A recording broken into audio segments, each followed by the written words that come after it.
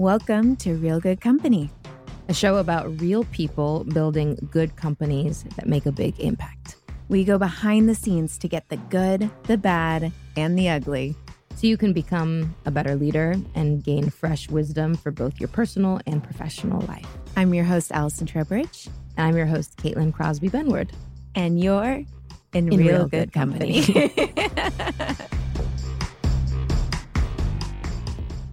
Jessica Jackley, welcome to the podcast. Thank you for having me.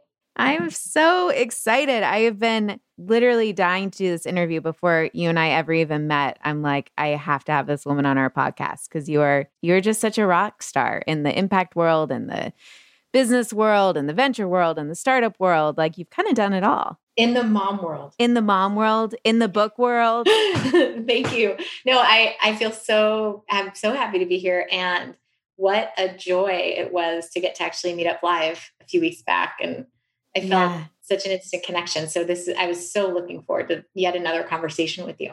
Well, we were one of each other's first kind of getting back into IRL first time meets, like one of those, someone introduced us and we're like, I think this needs to be a lunch. Can we do a lunch? Or we're vaccinated. Let's do a lunch. It felt incredibly exciting. It would have anyway to meet up with you, but it felt very magical to get to be outside in the fresh air, like talking to a real human that's not somebody I live with and see 24/7. Totally. So Jessica is the founder CEO of a new company called Altruis, which I'm so excited to get into and talk about. But before we get there, I want to kind of go back in history a little bit and get some of your story, because Jessica is also the founder of a little social enterprise you may have heard of called Kiva, which, I mean, I worked in the anti-trafficking world for almost a decade, and Kiva was always like the shining gold star of what was possible.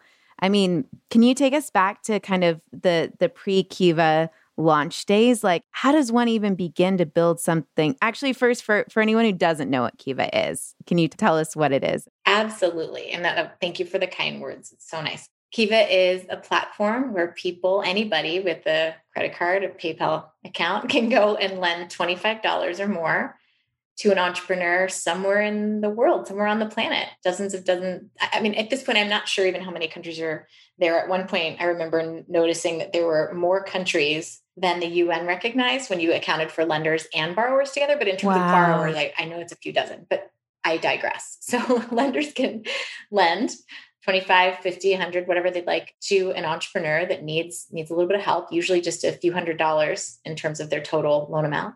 And then over time, that lender gets paid back. And what's special is the lender's not collecting any interest. So it's a 0% loan from lender to borrower and back. There's all these details that I can go into, but long story short, Kiva, I was going to say the royal we, but it's Kiva. It is not me. Kiva ends up working with a wonderful collection of, at this point, I think a few hundred microfinance organizations all over the world. And they are the ones that actually find borrowers, administer loans, collect repayments, do the hard work on the ground. And they do collect interest that's fair and appropriate for wherever they are and, the circumstances that they and the borrowers are in. But that interest stays with the MFI. So it allows them to do their work and have access to this amazing 0% loan capital from a community of friendly, forgiving, flexible lenders. So it's this beautiful exchange of information and money, and it's done in a charitable, really positive way. I believe, and I've seen again and again. So I feel lucky to have gotten to be a part of the very beginning. And I'm happy to tell you about that. I can still think back and remember, it was probably like 2007 or so, but maybe 2006. But the first time I went on to Kiva, gave a $25 loan to an entrepreneur, and like looking through all of the profiles and getting to like imagine their story and their circumstance and get to be a part of them building their business. I mean, it was a truly, truly magical, deeply profound experience. And anyway, tell me how did you're making my day. That's so nice to hear. I mean, in my dream world, that's what it is for everybody, right? This very intentional connection where the parts of the entrepreneur's story that we can make available are there, and somebody finds a really special connection. So that's great. I'm so glad that you did. What year was this that it all began, and what kind of drew you to give us the origin story? Sure. So I'll go back even before it began, which the official launch date was in October of 2005. So it was funny. before anybody was even using the word crowdfunding, we were like, it's going to be this thing where a lot of people put a little bit of money. Wow. Ahead of your time. Word, huge. Yeah, you would just Wow. say it the long version of things.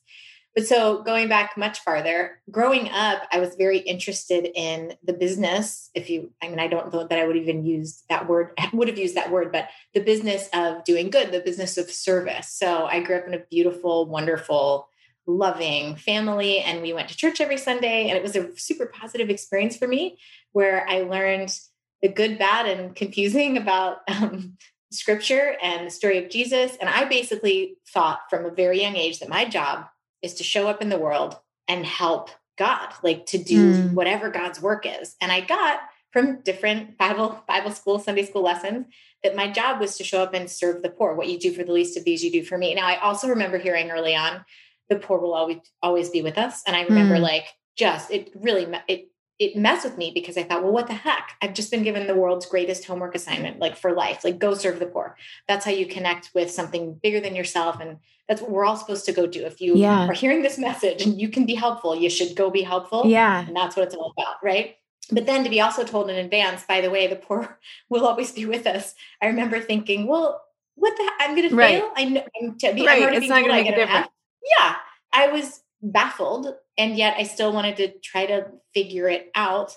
So I tried all sorts of stuff growing up. I volunteered, I collected spare change and gave that away. I did whatever is asked of me. Now, usually the thing that's asked is money, right? So the scenario, the relationship that I had with this calling, right? It sounds maybe naive and silly to think of naming it that, but even as a young kid, I felt like this was my job. This is my calling. Of course. And as I looked out into the world to find what it was I was supposed to do, here's what happened. A lot of great, well-intentioned organizations would tell their stories of sadness and suffering and desperation and hopelessness and ask me, the potential donor, to feel bad enough to whip out my wallet and give. Like, it seemed to me that was the agreed upon way, the cycle, right? The emotional cycle, like feel enough so that you give, because that's the thing. That's what we need from you. Yeah. And that's what I did again and again. And this deep desire for an interaction where I could be a helper and a healer and be of service to another human being or group of human beings. It became, instead of that deep interaction, a transaction. And I basically would like throw whatever tiny money, like we're talking dollars, right? I was never a high net worth donor. I was like the kid with the paper route. Anyway, I would give what I could, and then I'd feel temporarily better. And then I would feel terrible again whenever the next sad story came at me, which was guaranteed because that's the reward for giving. Usually you get another sad story soon. Right? Like, thank you so much for your money. Give us more, help more. We see that you have capacity, which anyway. So that cycle just was like, I didn't like it. And it kind of hardened my heart, which is a hard thing to do. I felt a little desensitized. I just figured I knew the stories. When I saw them coming, I would kind of preempt it, give, I didn't want to listen, in a way that I had for so many years. I just wanted to sort of jump ahead, cut to the chase, and keep going on with my day, kind of by my right to do that. Right. So fast forward, I go to college and I study philosophy because I loved being challenged to ask big questions. I thought it was the best thing ever. I studied political science because I thought, well, maybe the world's messed up because the people in power aren't making the right rules. If I understand that, maybe stuff can get fixed. And I also studied poetry just because I loved it, and it's beautiful and it's good to have beauty. I didn't ever take a business course. I was very skeptical of business and entrepreneurship because I saw the world as a place where the people who were helping, almost all of them, it seemed to me, were working at places that were called nonprofits, that were the opposite of businesses. Right, so I was suspicious. Right. I thought it was good guys and bad guys. The nonprofits were the good guys. The for-profits were the bad guys. So I wanted to be on the first team. So I was, and entrepreneurs, I thought entrepreneurs were like the worst because they were starting businesses. They were like the gang leaders. Like, I did not want to be around them. They were the worst of the worst. So that's how I saw the world. I go through college, I graduate, I get a job as a temp admin at Stanford. And it just so happened it was in the Stanford Graduate School of Business. But I thought, well, I'll just protect myself from this dangerous place and these dangerous people. Like, I won't let them get to me. That's it's amazing. Funny. I remember during that time. So I had that was my day job. But then at night, I would go home to this house for teen moms where I lived as the house mom. And I was like, well, at very least I'll stay grounded and I can actually do real good and like serve this community of young women and their babies and like to drive them to school and to daycare and like feed them dinner. So I had a long 24-hour workday at home and at work. But anyway, I would go in like very wary of things to the business school. But then one day, sooner than later, I realized, wait, this is a place where people are thinking about doing good stuff in the world often, right? With just utilizing business skills and entrepreneurial thinking. So I thought, okay, I found my people. This is great. They're using not just their hearts, but their heads in this like incredible way to get shit done, to move resources and rally people. So I loved it. And I wanted to figure out how I could be of use. So I started to just become a sponge and crash whatever I could, lectures, whatever. I would go to office hours. And if there were no real students there, I was like filing, right? And I'd show up and be like, can you teach me about pricing? I have a question about this. So anyway, one day I stayed after work, heard Dr. Muhammad Yunus speak. It was 3 years before he would win the Nobel Peace Prize in his pioneering work in modern microfinance. And I thought, that's it. That's what I want to do. I'm going to figure out a way to do that. So I quit my job and I begged my way into this internship in East Africa with a little organization, a nonprofit it wasn't even loans, but I was not the business mind at the time. It was grants. I was like, it's fine. It's close enough. It was grants to entrepreneurs for business creation. And so I thought, I'll figure out the whole repayment thing later, but I just want to see what this looks like. So I plunked myself down in East Africa. And for a few months, I traveled throughout Kenya and Uganda and Tanzania, and I interviewed individuals who'd received this $100. And it was the best. It was game-changing, heart-changing, everything. And while I was there, I started to ask questions that would become the questions that led to Kiva. Like, what if I stayed in touch with these new friends who I met, the goat herder and the seamstress and the farmer and all the people that had, again, received this $100 grant to buy a few more goats or chickens or whatever it was. What if I stayed in touch? Number one, what if, since nobody had asked me for a handout, what they wanted was a loan. That was the thing they felt ready for after that $100 grant. I thought, what if I and my friends and family could rally together and provide those loan funds? Wouldn't that be interesting? And like, what if we utilize technology to make this happen? Now, that third question I was able to ask and find answers to because of my co-founder, Matt. So he was back in San Francisco and I'd call him from, a mud hut in the middle of Uganda and say, here's the goat herder, meet him. No way. That led to this very tiny project that became the pilot round of loans for Kiva. In the spring of 2005, we had 7 entrepreneurs and their loan needs of like $300 or $500 up on the site. We spammed friends and family and said, do you want to chip in a few dollars that is, here and there to help meet these loan needs? We think they'll pay it back. We hope it's really fun. We think it will be. And they were all people I had met. Yeah. And for the next 6 months, those people were paid. We took, in October 2005, all of the loans were paid. We took the word beta off of the site and we launched for real. And then I'll super fast forward now. That first year, Kiva facilitated 500,000 in loans. The pilot round had been 3,000, but the first year was 500K. The next year was, 15 million. The next year was 40. The next was 100. Yeah. Was that just insane to see it? It was growing like that? Completely insane because there were so many parts of it that were totally unknown. We were what ifing, right? We were like, will people pay it back? Will anybody want to lend their money for free? Like, here's $25, get it back to me when you can. And 9.5 months later, they get $25 back. It's not a donation. So they didn't get a tax write-off. But they got their money back, but it wasn't with interest. Like, is this a thing? Would anyone care to do that? Also, would anyone, there were so many other ways to do good. Would this even fit into that category in people's minds? Like a charitable loan? What? So there was a lot that was new. I remember, I think Moses Onyango, one of our partners in Uganda, was one of the first people that I had seen that was like blogging from a tiny village in Uganda. There was a lot that was crazy and fun. And so it was hard to feel the pace of change with it. I feel like now as a parent, I relate to the way that parents always see their children as little tiny cute babies, even when they're grown, and they remember those days. Yeah. Always just felt like this fun idea that we talk about around the kitchen table, even after it was hundreds of millions and billions of, dollars in loans. So. Oh my gosh. How did Kiva get funded? Like, how were you guys actually funded as the platform? Well, so we stepped back after that pilot round of loans and thought, should this be a nonprofit or a for-profit, which is a whole other conversation. But in short, the capital and the supporters and the things that we needed We're much more readily available as a nonprofit, as a 501c3. Additionally, even though there have been times when Kiva has been sustainable, which is the social sector word for profitable, right? Mysteries unlocked. It's just different words. And even though the difference is it didn't line our pockets, it just went back into the organization, which is not it's a smart thing to do anyway at those stages. So, but at the time there was still this weird cultural baggage. I mean, there still is today, but it's so different. Yeah. Like if you wanted to do good, well, you should be a nonprofit. Why would you be a business?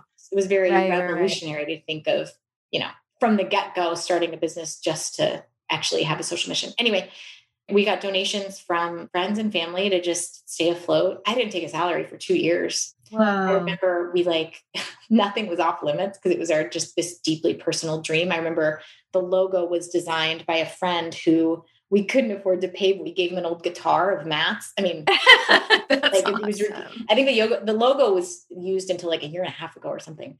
So it lasted. I remember the very first press we got was a Wall Street Journal article. And it was because, in 2006, about a year after we had, well, not even a year, a few months after we had launched, actually, it was like under 6 months. So it was winter of 2006. Dr. Yunus had won the Nobel Prize for his work. And so there was all this press on Yunus, appropriately so. It was wonderful and exciting. But so we just so happened to be in the right place at the right time. And that article ended with one sentence: "You too can be a microfinancier." Like, go to kiva.org. And so we had a plot, and one of our first board members and one of our first donors was a guy that read that article. So, it was serendipitous, person by person by person, supporting the work. Wow. Yeah. And it still functions as a nonprofit to this day. It does. It does. It's interesting. Like I went back to business school to Stanford a few years afterwards, after Kiva, had begun, to go as a paying student, not a mooching staffer. Right. And I remember how so many of those lessons became applicable to Kiva's journey. Like I'd learned stuff in class, but then I'd go try out evenings and weekends, making Kiva go.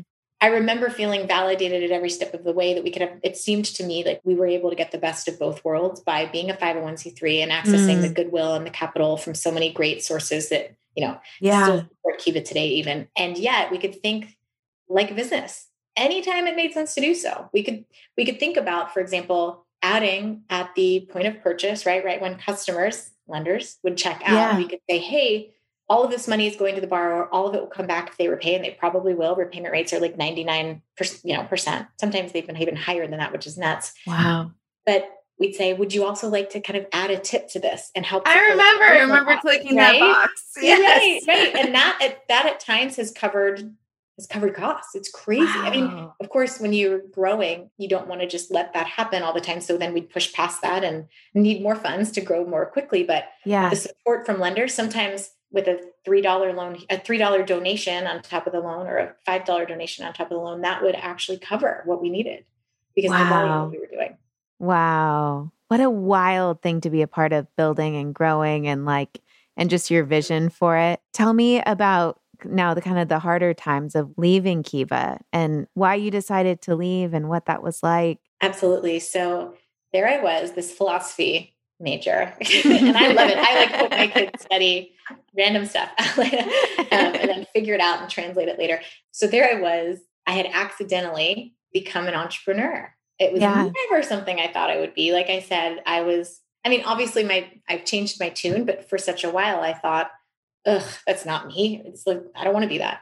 And then I realized there are just ways of thinking and tools and a perspective on the world that could be very centered on problem solving and solution finding and just making imaginary ideas in your head, or like little, pictures that you had in your head, real things in the world. There's so much life-giving and redemptive to me about the whole thing. But anyway, so there I was a few years into Kiva, and I realized, oh my gosh, I can be not just somebody that started this one thing, but maybe I can build more stuff. Maybe I can define myself beyond this. Maybe my identity doesn't just have to be as the founder of Kiva. And at the same time, I was going through a very personal, tough time, separating and eventually divorcing from my co-founder and husband, Matt, at the time, my ex-husband. So I had to make a decision to step away from both a marriage and the startup that was the first thing that I got to do and build. And it was really hard. I mean, I won't skip ahead to why it's all good and okay. And the timing ended up being beautiful and perfect and all for the best. But, spoiler, it all works out. But anyway, at the time, it was really rocked my world because, there I was doing something I never thought I would do. I mean, nobody walks down the aisle and then thinks that it will end that way. Right. And then also, had things been different, I would have probably stayed at Kiva maybe another year at least because it was going so well and it was so great. Now it was mature enough and strong enough at that point that it didn't need me as it was okay on its own. Like I had built something that other people cared enough about and were running beautifully. It was great. So, but I probably would have stayed a little longer. So that felt really difficult. I also certainly emotionally was going through so much that I didn't feel like my strongest, most confident, optimistic person. So what I did was I stepped away. First of all, I went and I worked in the field a while because areas of expertise were sort of East and West Africa because I had Swahili and French language skills. And it's my favorite thing. Yeah. So I spent some time there and then I ended up fully leaving the organization and I went and did like a little sabbatical in Mexico for what was it? Like two or 3 months. And I basically was just by myself and I surfed every day and I called my counselor, my therapist and worked through stuff. And I journaled like tomes and I recalibrated. And near the end of my time in this home on the beach in Mexico that my dear friends had let me just like crash in. It was such a gift for my soul and all else. I got an email from one of my favorite old professors back at Stanford who had since become the dean who said, "Hey, do you want to write some case studies for us? What are you doing? What are you doing these days? Where are you?" And so I got this assignment to go around the world and write a bunch of case studies on amazing women entrepreneurs. No way. It's like it's the best, right? I mean, that's how Kiva was born. I got to sort of come back to it a few years later, being a different person with a different journey. Yeah. So they're still out there, a lot of them. I'm sure I probably studied one when I was in business school because all of those get circulated. I always wonder who writes those things too. They're like, oh my gosh, compelling it's really storytelling. Hard to write. Oh my gosh, I can't even imagine. I can't even imagine. But then you have to leave out certain things so that the reader has to figure it out, right? You have to kind of like make it and then pull parts out so that you guess and can, it was hard. It was a really wonderful year and a challenging, like a good challenge, an intellectual challenge for me. Yeah. And I'll mention for those not in business school, it's a fascinating way that a number of business schools teach entrepreneurship and business is that you get these case studies of real life examples where you read it and then in class you debate over what you would do when faced with a problem that these real entrepreneurs had been faced with, but you don't know the end or the outcome. So it's a way to kind of practice the creative problem solving. Totally. And a lot of them, almost all of them are like real companies, real stories, real people. But sometimes they'll even change the name so that if it's a very famous company, they'll make it something else so you can guess what would have happened. Anyway, I love it. I loved learning that way. And it was a great thing to get to the other side of the curtain and try to write them. Yeah. Anyway, I know we're kind of in lost in the story here. So that's what happened. That's how I left. And the summary statement I'll say is just that even though it was going through the fire, man, I learned that I was more than any single job or venture, any single relationship, anything like that. I had always known that and I had grown up knowing who I was as, an actual standalone person without any qualification or without having to do or be or earn anything. I was worthy in and of myself just as a human being. And I got to come back to that, which is a gift. It makes me think of, I don't know if you've ever read any Richard Rohr, but his book Falling Upward, where he talks about first half of life and how we, focus on the container and kind of establishing who we are in the world. And then when you enter the second half of life, it's like the breaking down of identity. And I certainly went through that after business school. I took this sabbatical that really was a really hard time and really forced me to kind of unravel that my identity is not what I do. My value is not what I contribute in the world. Right. And long-term, such a gift. But during the time of going through that process, it's a real brutal kind of identity reckoning. Yeah. Yeah, you want to cling to something. You don't ever want to just let go and kind of float in the the solitude of just being a living, breathing person. And that's enough and that's okay. And that's and it's hard too when it's actually really fun and you have ambition and you love your work and you want to go do more stuff. Just take that pause. I'm so glad you got that experience as well. Yeah. Yeah. And before we jump into what you're building now on a personal level, can you tell us about meeting your husband today, meeting Reza? So way back in college and after, I didn't have a lot of like life experience. And so I remember I met and I fell in love with Matt during college, and then we got married, and I had never been an adult in the world post-college on my own. And so there I was, 29 and divorced. I was at the time still very tender about that. Like I felt very bad about that. Like it was this failure that I walked around with. And so I didn't exactly feel like getting out there and dating. And I hadn't dated since college, and I didn't really know how to date. Like you know. Yeah. So anyway, friends of ours, mutual friends, introduced Reza and me. And it was just the most incredible thing. Like having gone through all the stuff before, at 30, I felt pretty sobered, and I knew what I wanted. I knew what I valued. I knew what did matter to me and what didn't. And to be given this gift of just meeting the love of my life and knowing so instantly. Really? Yeah. Oh, we knew before we had emails and phone calls because we were both traveling so much. And we're out of the country. And then finally we got to have our first date, and we had breakfast, and then we're like, we kind of want to keep hanging out. And he had a lecture. So I went and listened to his lecture, and I was like, oh, are you kidding me? This is the most brilliant person I've ever heard speak. Like he had such a great vocabulary. I was so impressed. And then actually, wait, this is too funny not to say, at the end of the lecture, he's signing books or whatever.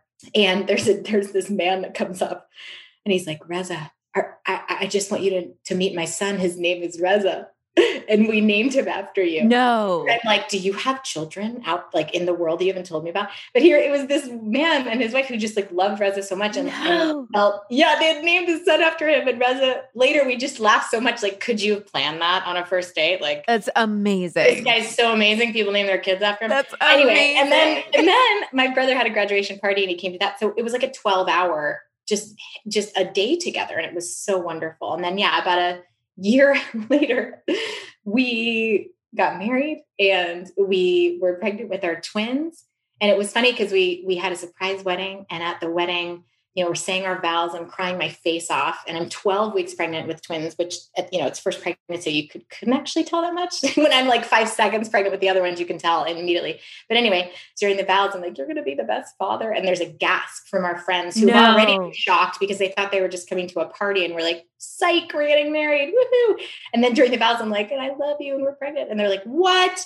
So it was 3 surprises: marriage, like wedding that night, and then we're pregnant and it's twins. It was a little bit traumatic. People were like, what's happening? So that was that. And then 10 years later, there are 4 kiddos. I couldn't be more thankful. He's the greatest partner in all things and my favorite human. And I'm thankful for every day. Don't get me started on him. I won't stop talking. He's the love of my life. And I'm just crazy about him. I'm crazy about him. It's beautiful and just and so encouraging to hear. And I get so inspired by love stories like that. Yeah, I think we all need to be reminded of what's possible. And in unlikely places and in unlikely everything. I mean, here I was, this conservative Christian girl who had gotten divorced, felt like I had this scarlet letter on me or something, and then fall in love with this, loud Muslim guy who is very scary to a lot of my, I don't know. It didn't make sense at first to some friends and family. And then of course, now everybody just like loves him more than me. It's just the best. I'm so grateful. And I'm just happy that we were both open to kind of this unexpected and an amazing thing. So, wow. And then having 4 children coming out of doing the work that you had done, tell us how that led you into the startup you're working on today. Yes. So I have Cyrus and Jasper. They're identical twin boys. They're 9. They're hilarious. I have Asa, and I have another boy who is 6 and just the sweetest thing that has ever walked the face of the earth. And then I have our little firecracker baby girl, Soraya, who is 16 months, like already taking over the entire house. And I grew up with such a wonderful, it's great. I can reference something I already talked about, but I grew up with a lot of service and volunteering in my life. Yeah. I felt bad about how little we've done as a family. It's not for lack of effort, but volunteer opportunities, especially with a handful of little kids, they're hard to find. They're hard to schedule. It's just really hard to pull off. And yet what's been really, I mean, there's so much to talk about interfaith action and interfaith, our interfaith family, right? Our multi-faith family. We have both depth where we go to church together and we do a lot of conversation and prayer and stuff at home. We also try to bring our kids breadth where we do like religious literacy kind of education. We have it's really nice when you have an encyclopedic Reza to say, hey, say the story about that, about the Buddha, or say the story about that Native American, origin thing where the guy pops out of the pea pod and then like he knows all of it. What? So all I have to do is sort of gently frame an issue or an idea, and then Reza goes into his he can talk forever about anything. So anyway, we've been doing that with the kids and it's great, but what really matters to us is what it means. What do these values that we share mean? What does it mean to believe in compassion? What does it mean to believe in generosity? What does it mean to believe in these things? So service is essential and it's been really hard logistically to do. So I thought, wouldn't it be great, especially during quarantine? Wouldn't it be great if we could do something sitting here in the living room for the next hour? And I started to look at how we were accessing the world at all during that season. And it was by these anything that came in the mail, right? So subscription boxes for science stuff and crafts or whatever else would show up. My kids would tear into them, love them, do whatever the thing was. And then that was it. The experience stopped. And I thought, wouldn't it be great if we could combine sort of reinvent, repackage, redeliver volunteering that's kid friendly, that has context kind of wrapped around it, where it's not just, hey, let's go do this activity, but you can actually get some help explaining tough stuff like homelessness or, the issue of clean water or whatever else it is. And you could do it in an hour in your living room with your whole family present. Wouldn't that be great? So I made that. Altruists brings monthly subscription, boxes that they have 4 pieces to it. There's mini books, 4 little mini books. One of them is just about learning about the issue, sort of like a primer. Homelessness is the first box. So homelessness and housing 101. Here are the fun facts, the not so fun facts, answers to tough questions. Here's like basically what's going on in the world. It's truthful, but it's not terrifying. It's real stuff. And it's optimistic because there's always reason to have hope. And part of that is highlighting the solutions that are happening in the world. So learning is part 1. Part 2 is connecting and building empathy. In this first box example, there's a little mini house that you build out of these tiny concrete blocks. I designed this little structure with a miniatures company. So it's cool. Everyone has Legos, but it's different than that. You're actually working with the most common building material in the world. And you get to see what an actual house that's kind of representative of majority world housing might look like. Wow. So that's sort of the connection piece. Then there's an actual volunteer project where you're doing something that helps somebody else, right? Or helps the planet. So for this first box, it's a keychain that is mailed that kids make with this beautiful little vegan leather cord and then beads, wooden beads. And then they make a little picture and card and they put it in an envelope that we include and send it off to our partner, News Story. Oh, no way. Yeah, they're the best, right? Oh my gosh, we're having Brett on the podcast soon. That's so fun. Gosh, he's the greatest. Well, so there you go. So Brett and company, Brett and team, take those keychains that all our little altruist community kids make, and they're going to hand the first house key that the families they've just built a home for in Mexico. So it's a small world, right? It's beautiful. And then the very last step is a give part where there's $5 out of each box that's already set aside to be donated to News Story or to other nonprofits that do housing work that are that we choose. And then kids get to do a very quick, 30-second experience online where they get to pick, do you want to give to News Story now that you've known about their work and have just volunteered with them? Do you want to give to a domestic organization that does, lobbying and rentals and very different kind of theory of change? Yeah. Or do you want to contribute to Habitat for Humanity, which is, everywhere doing everything? So that's the experience. It is just a joy. I have a lot of reason to be tired with my kids, but I'm telling you, it's this renaissance for me. I stay up late and I'm loving building this. It feels just what I'm meant to do right now. So. Wow. What does wild success look like for altruists? What are you dreaming about? So we really get it right with kids under 10 and families. we expand to teens, and we expand to anyone and everyone, so that we reinvent what volunteering can be, so that it's accessible anytime, anywhere, to anyone. And they can do it in their own time, on their own schedule, but in a way that is not just designed for them. Like, we really try to focus on what's the volunteer experience like, but also is, of course, incredibly empowering and helpful to nonprofits, and serves as sort of a bridge to greater activism. So everyone's volunteering. That's the vision, right? Yeah. If I can make stuff so that it's crazy. Like, when you start to look at the space of volunteerism, it's kind of the Wild West, first of all, but also people are so hungry for this. So 90% of us say we want to volunteer more, but we don't, because of some of the reasons I mentioned. It's scheduling. It's like, it's just hard to know where to begin. And exactly. what do you do? You have to reach out and figure it out yourself. And Right. It's really hard to do. And it's like super important for parents as well. Parents actually volunteer more than any other sort of segment that you look at. So that's the place to start for a number of reasons. But I hope to be able to stay in this for, indefinitely, right? And however many years it takes to grow something that's really a bridge for people to get out and do so much more. I just got chills thinking about the fact that you grew up volunteering, and that's what led you down the path of creating Kiva and now this and all of the incredible work you've done, and how you're just kickstarting that cycle on a global scale. It's so, I hope so. Oh, it's so beautiful. I so appreciate it. I feel I'm just having the most fun with this. It's so fun. Oh my gosh. Well, if our listeners want to learn more or connect with you, where can they go? Where can they get a box? Are you open for orders? I'm so glad you asked. Yes, it's live. We shipped our first boxes a week and a half ago, and rock on the races. So it's just Altruists, ALL. We misspell it. ALLTRUISTS. Altruist.com. Altruist.com. Yeah. You are truly an inspiration. And I just so appreciate you taking the time to come on and tell your story. And I'm also so excited to get these boxes out to a bunch of my friends. I'm so grateful to you. And the love is mutual. It's such a joy and a pleasure to talk to you. And thank you for recording it. Thanks for making one of our conversations be shareable. This is so nice. I appreciate you so much. And I appreciate this podcast. So thank you. Thank you, friend. Thank you for joining this episode of Real Good Company, a show about real people building good companies that make a big impact. Music from this episode is probably from one of my old demos. We hope you like it. And Megan Schwindling is our producer. Thanks for joining, and always remember to stay in real good company.